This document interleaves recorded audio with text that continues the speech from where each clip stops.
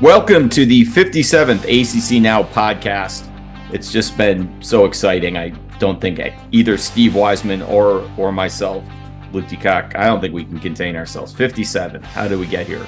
We got 57. Like it's not even a prime number. I'm thinking, oh, that's a prime number. No, it's not. We're just rolling on. It's not a prime number? Isn't it divided by 19, I think? 3 times 19 is 57, I believe. Look at you. Look at the big brain on Steve.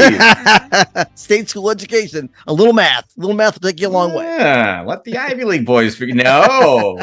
check in with the Missouri Valley Conference for the addition, subtraction, multiplication, and division. Anyway, speaking of universities and their reputations, what a perfect segue into our first of many ACC Now podcasts. Saying farewell to the Coastal Division. I can't think of anything more fitting than Georgia Tech beating Pittsburgh for a moment of just pure distilled Coastal chaos. All right, I'm claiming that one, Steve. What's your favorite Coastal Division moment of the year so far? Oh, man, you stole the best one. Well, Georgia Tech being the first one to fire their coach. And as Canning, not only the coach, but the athletic director who hired him, like in one fell swoop. Let's just write the big checks. You and the horse you rode in on. Yes. Get out of here. So that's wonderful. And so I, a little bit of Georgia Tech involved in that one too, because they're doing all kind of chaos this year. I tweeted this on Sunday before the Panthers game, a different kind of chaotic debacle. Right now, in this week's AP poll, James Madison, the best football team in Virginia, by the way, James Madison, Coastal Carolina, and Tulane would all be the highest ranked team in the ACC's Coastal Division right now. Well, they're all better. I mean, very simple. Hey, they could all be ACC teams in 5 years. Who knows? But it's kind of a state of the league. We'll go down the list. I mean, I think the two local teams, not that we're going to cut them short shrift here, they're the easiest to deal with. So let's circle back and deal with them at the end. And Georgia Tech, having already fired Jeff Collins, did not survive the transition from Paul Johnson's triple option offense. That is going to be an interesting one. I mean, Bill O'Brien is a name I've heard a lot there as a potential next coach. I think Brent Key, the interim coach, is going to get a look. I mean, he's a Georgia Tech guy who played for, I'm going to get this wrong, Bobby Ross or Chan Gailey? I think it was Ross. Okay. I think he sold him to play for Ross, but anyway. Maybe they'll bring if Carolina can bring back Mac Brown, there's no reason why Georgia Tech can't bring back Bobby Ross or Chan Gailey. I think they're both still alive. There's not much to say about Georgia Tech at this point, other than they'll probably beat one of the Virginia schools eventually. You saw most recently Virginia. Let's start there. First year head coach. Brought back a really good explosive quarterback, some wide receivers who had really good years last year. Bronco Mendenhall decides to walk away, and don't we all envy him for that? Tony Elliott comes in, and this program is just a shambles, man. They have the skill players on offense, and you bring in an offensive-minded coach who's worked with top-level athletes at Clemson, and you think that the offense won't be the problem, right? I mean, you got this, but their offensive line is not good. But that's not everything. I mean, the progressions that they're asking Armstrong to go through, he's not clicking with it, and he's underthrowing balls. He's off target all day, all night. And I saw him on a night when it was raining, but it doesn't matter. I mean, some of the passes were in receivers' hands. A couple of them were just flat dropped. Yeah, that happened a lot against Syracuse in a game I watched on television. Yeah. Yeah, so it's not just like one little thing, but the whole thing is not good. Like they're not. I don't know if they don't like him. If they, the way Mendenhall left, it was an unusual circumstance, right? It wasn't like I know we'll get to talk about Duke here in a little bit, but obviously they were ready for a change. They were really struggling. Yeah. Whereas Mendenhall had him going at a pretty high level and just decided he was going to pull the plug and walk away. So that kind of left the players a little bit weird. But Elliott is saying, I've not got everybody on the same page as far as the offense. We've got a lot of work to do there. It's just I don't see how they're going to fix it this year at this point, because the offseason they didn't get it installed correctly or the way it should be. And again, they have the talent. And I walked into that game, Saturday night thinking they've got talent. This team beat Duke 48-0 last year, and Duke walked in, couple point favorite and won by 21. So that's quite a turnaround. 69 point turnaround. A lot of the same players. Very nice. Very nice turnaround. Nice. Very nice. Yes. 69 points in 12 months. The overwhelming feeling with Virginia. I mean, obviously they've got some issues. I don't think their offensive line is playing very well, or as well as they did last year. And the coaching transition clearly has not gone well. As you said, some unusual circumstances there, but so much less than the sum of their parts. Whereas last year, I think it was the opposite. They were really kind of, those wide receivers, and they're kind of almost interchangeable parts, and they're all wearing 98 and 99 and doing weird stuff. But Brennan Armstrong found all of them, really did a good job distributing the ball. Just played his butt off. I mean, he was just a hair on fire kind of quarterback. And this year, it just seems like he hasn't been able to connect with the offense they're trying to run, which is weird because he seems like have a pretty good football IQ and all that. I mean, maybe we just can't tell from here, but yeah, Virginia's a weird one. I expected them to be so much better than they've been. And I think we have enough film on them, enough evidence at this point to say that they're just bad. I mean, it's just a bad football team. Bad. Yeah. And Duke's defensive linemen or linebackers batted down 5 passes at the line of scrimmage. And I know Armstrong's not a super tall guy, but that wasn't happening last year, right? I mean, so It's not like he got any shorter than last year. He's just not getting in the right places or the right slots or whatever. And so, I mean, that's another thing. It just didn't make any sense. Yeah, maybe he and Baker Mayfield can get on a conference call and sort some of that out. Let's stay in the Commonwealth. Virginia Tech, which went for an alum after firing Justin Fuente. Thank you. The former Memphis guard. Yeah, thank you. God, I was thinking Frank Beamer, and I was like, well, I certainly know it's not Frank. Lord knows the Virginia Tech fans are aware it's not Frank Beamer. Brent Pry, who was at Penn State, alumni, kind of comes off as Larry Fedora light on the sideline, and has not had a ton of early success at Virginia Tech. I mean, the Old Dominion game, I don't know how you come back from that. Right. Your vaunted special teams, which has been the foundation of the program, snaps a long snap for a field goal attempt over the dude's head for an opposing touchdown. Your assistant coaches get stuck in the elevator at halftime. And then you lose to Old Dominion, which, we can talk about, and maybe today's the day to do it. On this podcast last week or 2 weeks ago, Boo Corrigan acknowledged, like, we've got to, as a league, stop playing group of 5 teams on the road. We can't do it. I think I can't speak to it from a Virginia perspective. Maybe it makes as much sense for Virginia Tech to play at Old Dominion as it does for NC State or Carolina to play at East Carolina or App State. Like, I think those are games that make sense here. I'm not from Virginia. I haven't lived in Virginia. I didn't go to Virginia or Virginia Tech. I don't know if those games make sense there. I find it hard to believe, given that Old Dominion hasn't been around as long as App State or ECU as a football sort of, a relevant football program. But that said, go up there and lose that game and then continue to play. I mean, Virginia Tech made North Carolina's defense look like a cross between the monsters of the Midway and the Purple People Eaters, and they're still not. Yeah, I mean, we know what UNC's defense is. It's not that. Now, ideally for North Carolina, it's somewhere in the middle. But the Virginia Tech thing is baffling to me. I mean, that's a program that is traditionally recruited so well. The atmosphere in the stadium is great. It's still great. It's dominated on Thursday nights, and man, there's just no sizzle at all. And Hendon Hooker is going to be a Heisman candidate. Oh, that's got to be the ultimate. Oh, look out. All right. So dab in the back. What's your breakdown there? Dabo Wise. So I think, to go back to your comment about playing at ODU and all that, I think, in the past, Virginia Tech's made a lot of hay recruiting in the Tidewater area. Sure. Absolutely. Bruce Smith, Michael Vick. Yeah. Right? Oh, yeah. Okay. So, it makes sense for them to take their team to that area. I mean, they did it without, obviously, ODU wasn't playing football then, but there's logic in that, right? Playing the game in that area, showing it, but not going in there and losing. That's not what you want to do. So they can't do that. But that's the only way that makes sense. Maybe Virginia is the same way. They want to recruit down there, but they're not as far away from Tidewater as Virginia Tech is. So that's the only thing that makes sense there. But yeah, they're not good. They're And maybe the recruiting stumbled a little bit at the end of Fuente. People knew he was on the hot seat. They didn't want to come there.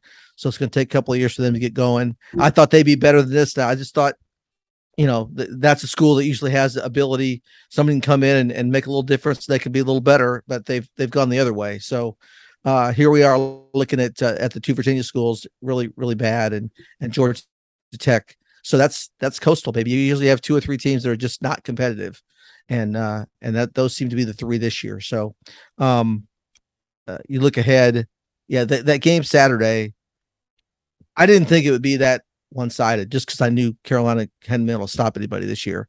I thought if there's any team that Virginia Tech can move the ball against, it would be Carolina's defense, and they could. No. And they had no chance at stopping Carolina on offense either. I mean, that was Drake, we'll get to him later, but ooh, I don't know that Drake May could exceed expectations any more than he has. And those expectations for him, given his family name and, they were pretty high. So Virginia Tech, Pittsburgh this weekend. I guess let's talk about Pitt, because God, if Pitt can't beat Georgia Tech at home, how are they going to beat anyone? If Virginia Tech can't score more than 10 points against UNC's defense, how are they going to score? It just has become this battle in the Coastal of resistible force against movable objects. So, all right, so let's get to the Pitt Panthers, and obviously Keaton Slovis was supposed to be maybe not a turnkey replacement for Kenny Pickett, but a ready replacement. What's going on with Pitt? We just have to say Pitt is Pitt. They couldn't beat Larry Fedora, but they could beat everybody else. I mean, at this point, I don't even know what to think. I knew obviously the quarterback wouldn't be the same as Kenny Pickett and all that. I just want to point out for a second that you spent no one can see this because it's an audio podcast. You spent the entire time I was asking that question shaking your head for a good solid and shrugging my shoulders. Yes, yeah. That's the emoji. Yeah. Sorry, please continue with Keaton Slovis. That's the Coastal emoji, right? Shaking my head and shrugging my shoulders. I think it's the scratching the chin, maybe. Yeah. No, we knew they'd have a little step back. They lost Jordan Addison also, the transfer portal. So, but you always count on Pitt being strong in the trenches. That's who they are. And both sides of the ball. And, Georgia Tech ran the ball on them pretty easily. They haven't been able to run the ball much this year. They had a running back at 157 yards rushing against them. So that's unusual. And the game was at home. I watched bizarre. I watched their game against Tennessee, and they've had injuries. The quarterbacks haven't been healthy. They've been switching quarterbacks and all that. So, but they've run the ball well this year. Pitt has until that game. The Tennessee game they could have won in overtime. I mean, and that's Tennessee's top 10 type team here, right? So they're moving up. I thought they were going to be okay, and then they, like last year, Pitt, they won the ACC. They lost to Western Michigan at home. Yeah. So I guess we shouldn't be surprised by this. They're going to have an inexplicable loss. So now we have to see. I mean, surely to God they're going to beat the Hokies. I mean, this week, and we'll see if they play better after that. If that's their one clunker, they got to get out of the way, and they're going to be fine. I don't know, but it was a bizarre. That game was going on at the same time Duke's game with Virginia was going on, and the state Clemson game you were at. So it was on one of the TVs in the press box, and I kept looking up, and it was like 7-6 or 9-7. What the hell's going on here? Yeah, something's going to happen here eventually. Yeah. Pitt's going to get a couple touchdowns and run away, and they just didn't. Yeah. All right, so let's backtrack for a second. Virginia, Louisville, who you got? It depends upon Malik Cunningham's health. But I think Louisville, even though they just lost they could be in the Coastal, couldn't they? They should be in the Coastal this year. They should be in the. I will say this: I watched this before we left that game before I left the Coastal. I thought, and maybe I'm crazy, maybe I have Stockholm syndrome. I thought Louisville Boston College was an unbelievably entertaining football game. Am I insane? What about the fumble, the backwards pass? That was a Coastal type play. That was a Coastal type play. No, there was. I mean, it was not necessarily a perfectly played game, but it was back and forth. There was some weirdness. Zay Flowers went up and grabbed the ball among 9 guys. Cunningham. You have a quarterback injury, and I don't know. Boston College is bringing in running backs like they're the USC running student body right when everyone they brought in would run for 10 yards on his first carry. I don't know. I found that game to be, maybe I was just, when you're in a hotel room in South Carolina, anything's more entertaining than the alternatives. I found that I enjoyed the heck out of the game. In fact, we delayed our departure for Clemson to see the end of it. That's how you got to watch the end of that game. Yeah. Anyway. No, I think Louisville should win that game I just laid eyes on Virginia and I saw what a mess they are. And even let's go back to Virginia just for a second. Their defense had a lot of undisciplined type penalties, like illegal hands to the face, pass interference, roughing the passer, just silly things that are going to get you beat. And they've been doing that a lot. Okay. Yeah. I think Louisville, whether Malik Cunningham plays or not, if Louisville can't beat Virginia, that's a subject of a different podcast. Virginia Tech Pitt. It's got to be Pitt, right? It has to be. I can't see him doing that 2 weeks in a row, what they just did. I think Narduzzi's. I hope not. They're better than that, right? I have to. I think Virginia Tech's just not good. They're just not good. And I think they overlooked Georgia Tech. They fired their coach. You're thinking, it's a terrible team that fired their coach and AD. We don't even have to practice this week. Exactly. Yeah. Dumb, but what a terrible loss. Let's get we'll call that the Pitt discussion. Let's get to, when we talk about annually disappointing Coastal Division teams, picking Miami to win the Coastal 6% of the time, it works all the time. And we're off to another classic Miami season. They lost to a team that lost to App State. So they got that going for it. But that doesn't even count, losing to a directional Tennessee State. And look, not to disparage Middle Tennessee State. I mean, that's a program that's got some pride and tradition and history and all that. But you would not, in any universe where Miami is any good, expect Miami, the U, to lose to Middle Tennessee State. You ain't back. All right. Now, I've been saying the U hasn't been back since they got absolutely big man by Duke like 10 years ago, whenever that was. 2013, Yeah, and they gave 9 years ago when Duke absolutely explosive played Miami to death. The turnover chain has obviously been buried somewhere. I'm the wrong person to answer this question, so I'm going to throw it to you. I will sell Miami short at every opportunity. To me, Miami is like Elon Musk. It promises everything and delivers nothing. And it just messes it up for everybody else along the way. I mean, if Miami had been any good the last 20 years, the ACC wouldn't be in the fix it's in now. I mean, obviously, Florida State and Virginia Tech play a role here, but Miami's unbelievably disappointing, hard-to-watch garbage football team is a big reason why the ACC has a revenue gap. I mean, Miami... Go ahead, I'm sorry. No. It stopped me from ranting. They don't have an excuse. I don't think they have an excuse because... like Virginia Tech. They're in the Coastal. It shouldn't be that hard to dominate that division and get to the championship game more than once. I mean, Virginia Tech did it the first, 10, 12 years of the divisional. They won 4 Virginia Tech, BC every year. Correct, which is the problem. But no, they had it going. Then an older coach runs out of steam, and that's gonna have a transition. But Miami hasn't been what they, again, they keep. They go ACC got sold a bill of goods on Miami. Man. They go out this year and splashy hires, and Cristobal seems like he should be NIL money. Yeah, all that, and they got all these 5-star recruits. Everything's there. Why can't? And then, not only to lose to Texas A&M a week after they lost to App State, but Middle Tennessee didn't just go in there like the Old Dominion game. Old Dominion got help from Virginia Tech. Yes, in that game, right? Yes, and it was close. It was very close. Right. Middle put 45 points on. Yeah. in the Orange Bowl, but you know what I'm talking about down there. I mean, that's so bad. Yeah. I mean, now Miami beat State last year, and then obviously Tyler Van Dyke sort of led them in the second half last year. But I find it very I mean, for a league that was supposed to be full of quarterbacks, there's so many of them that are, I mean, you look at, and we'll veer out of the Coastal for a second. Obviously, Devin Leary has had issues. Brennan Armstrong, obviously, Tyler Van Dyke. I mean, it's just there's been some issues here. So anyway, I don't really have anything to say about Miami. I feel like it's it's a all hat, no cattle.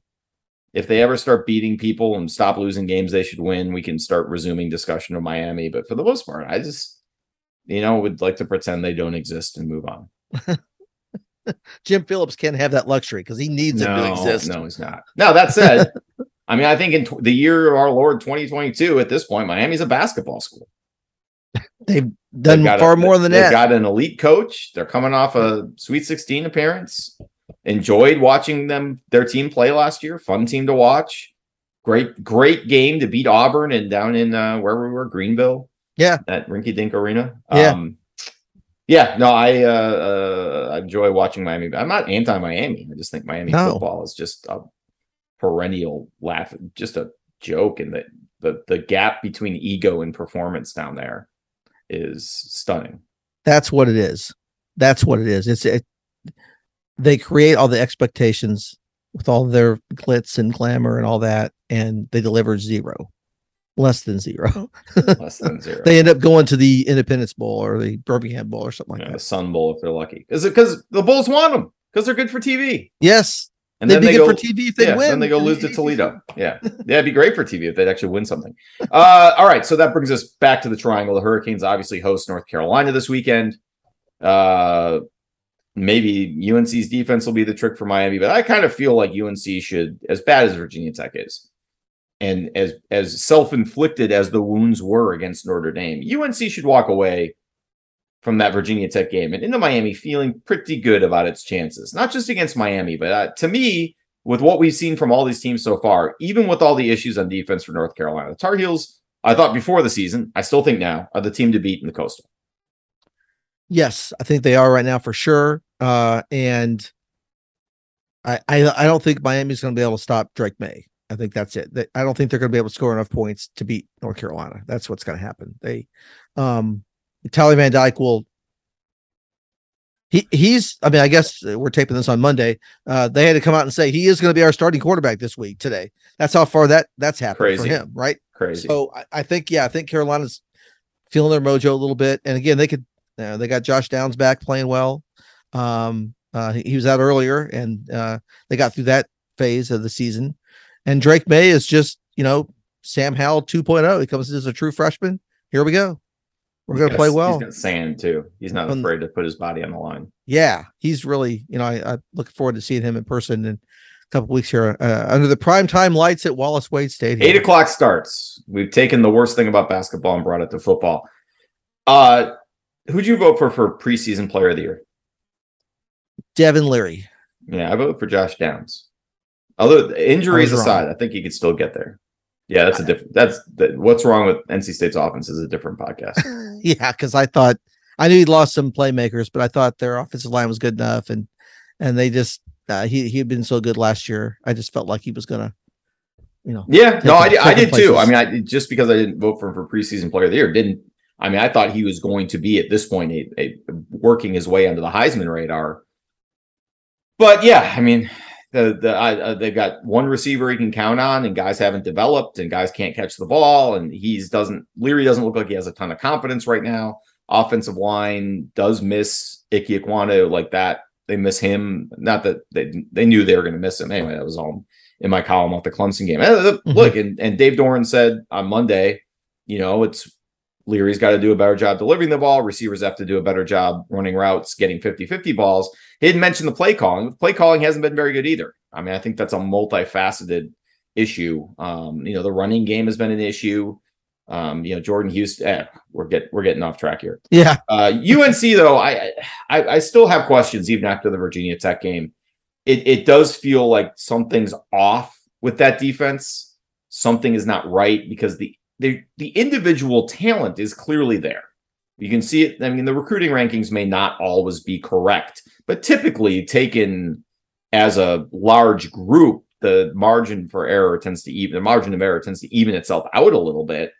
The individual players, the NFL scouts love them. Miles Murphy and the linebackers, I think Power Echols has been great. Mm-hmm. The cornerbacks very highly touted. Obviously, health is an issue with Storm Duck, but Tony Grimes taking a shot at a teammate didn't look great in the Notre Dame game. And that was so maybe the players only meeting and before the Virginia Tech game got them on the right track. It feels like as much and look, I've said this before on this podcast. I've written it. I saw what Gene Chizik did with a terrible defense immediately. So I have a reasonably high degree of confidence in Gene Chizik to do that again. Something else, I don't think it's scheme.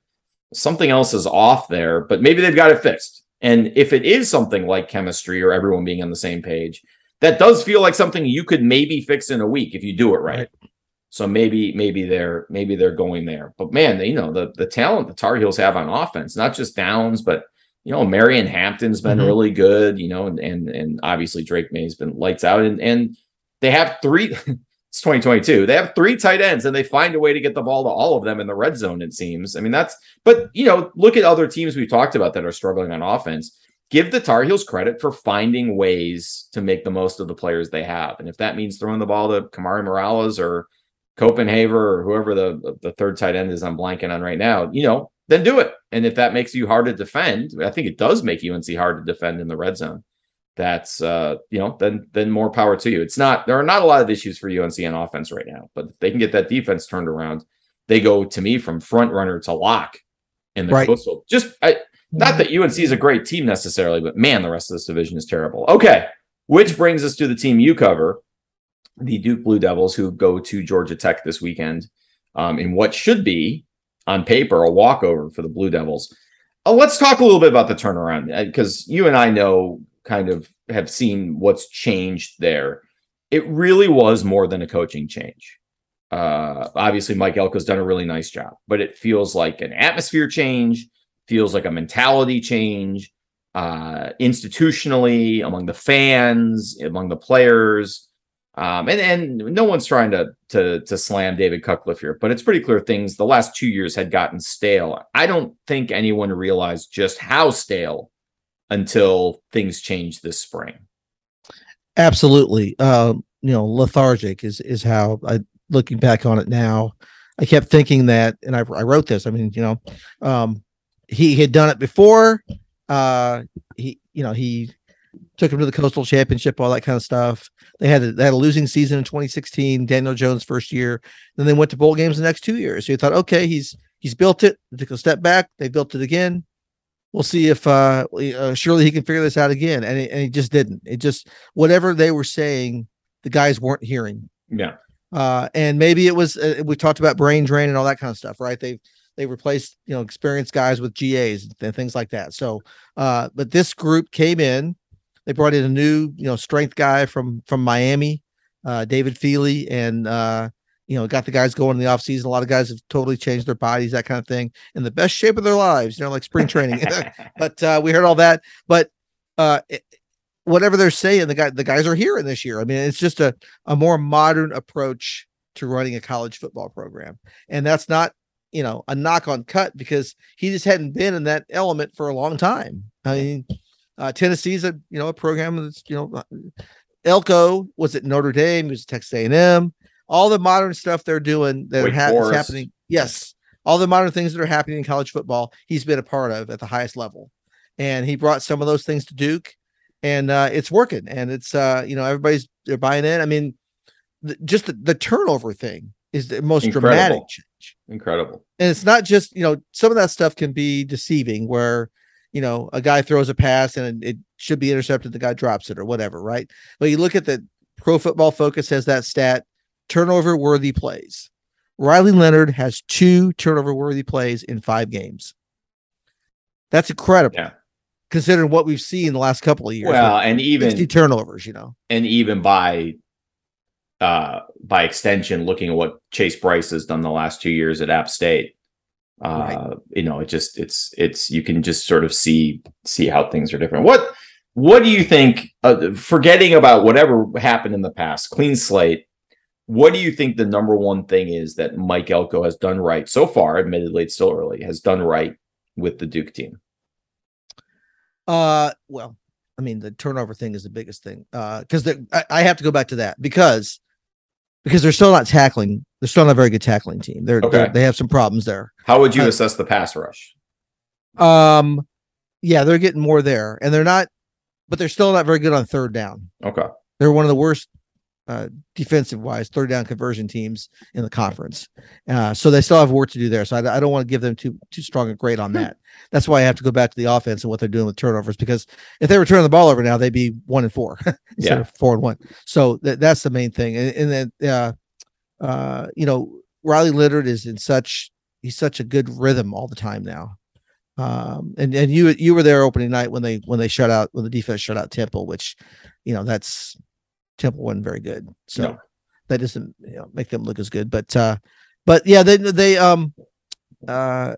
and the tackling was better Saturday night against Virginia than it was against Kansas a week earlier. So they can improve. I mean, but the defense is forcing more turnovers, and the offense isn't turning the ball over. So the turnover margin is dramatically better. They haven't finished with, they haven't won the turnover margin for a season since 2014, which is something that Elko has pointed out many times. That's why Duke hasn't been a very good program. So that was job one, was to fix that. And 5 games in, he's done it. All right. I'm on the record taking UNC to win the Coastal before the season. I'll stick with that now. Yeah. Who did you pick before the season, and who are you picking now? I had Pitt because I wasn't buying into the Miami hype. You're a smart man. Not going to get burned that way. Now, not to be boring, but I think Carolina, because I still think, Duke's got some problems on defense that Carolina does too, right? So, Duke does have that game at home, but I'm just not ready to pick them to win the division. Like after what they win last year, that's just too far for me to go. Now they could do it, I guess, because it's not. You could be 5-3 and win this division in the conference. Yeah, so, certainly possible. I mean, I think Duke and Pitt have a chance if things fall their way. I mean, I still think so, and Miami too. Like for all we discount Miami, they haven't actually lost an ACC game yet. Yeah. So that their slate is clean, but I think we can discount it at this point. The 2 Virginia schools and Georgia Tech, and it really is, and UNC, and then the other 3, and then the other 3. It just feels like that's where we're headed. And that's the way the Coastal is. Like we can sit here and point out major flaws in these teams and still say they got a chance to win the division. Yeah. And meanwhile, Wake and Syracuse and State are all stuck behind Clemson again, any of which would far and away be the best team in the Coastal. But that's the ACC. No, that's the ACC that is. It's the ACC that was. It is not the ACC that will be. That's the Coastal. Lord will miss it.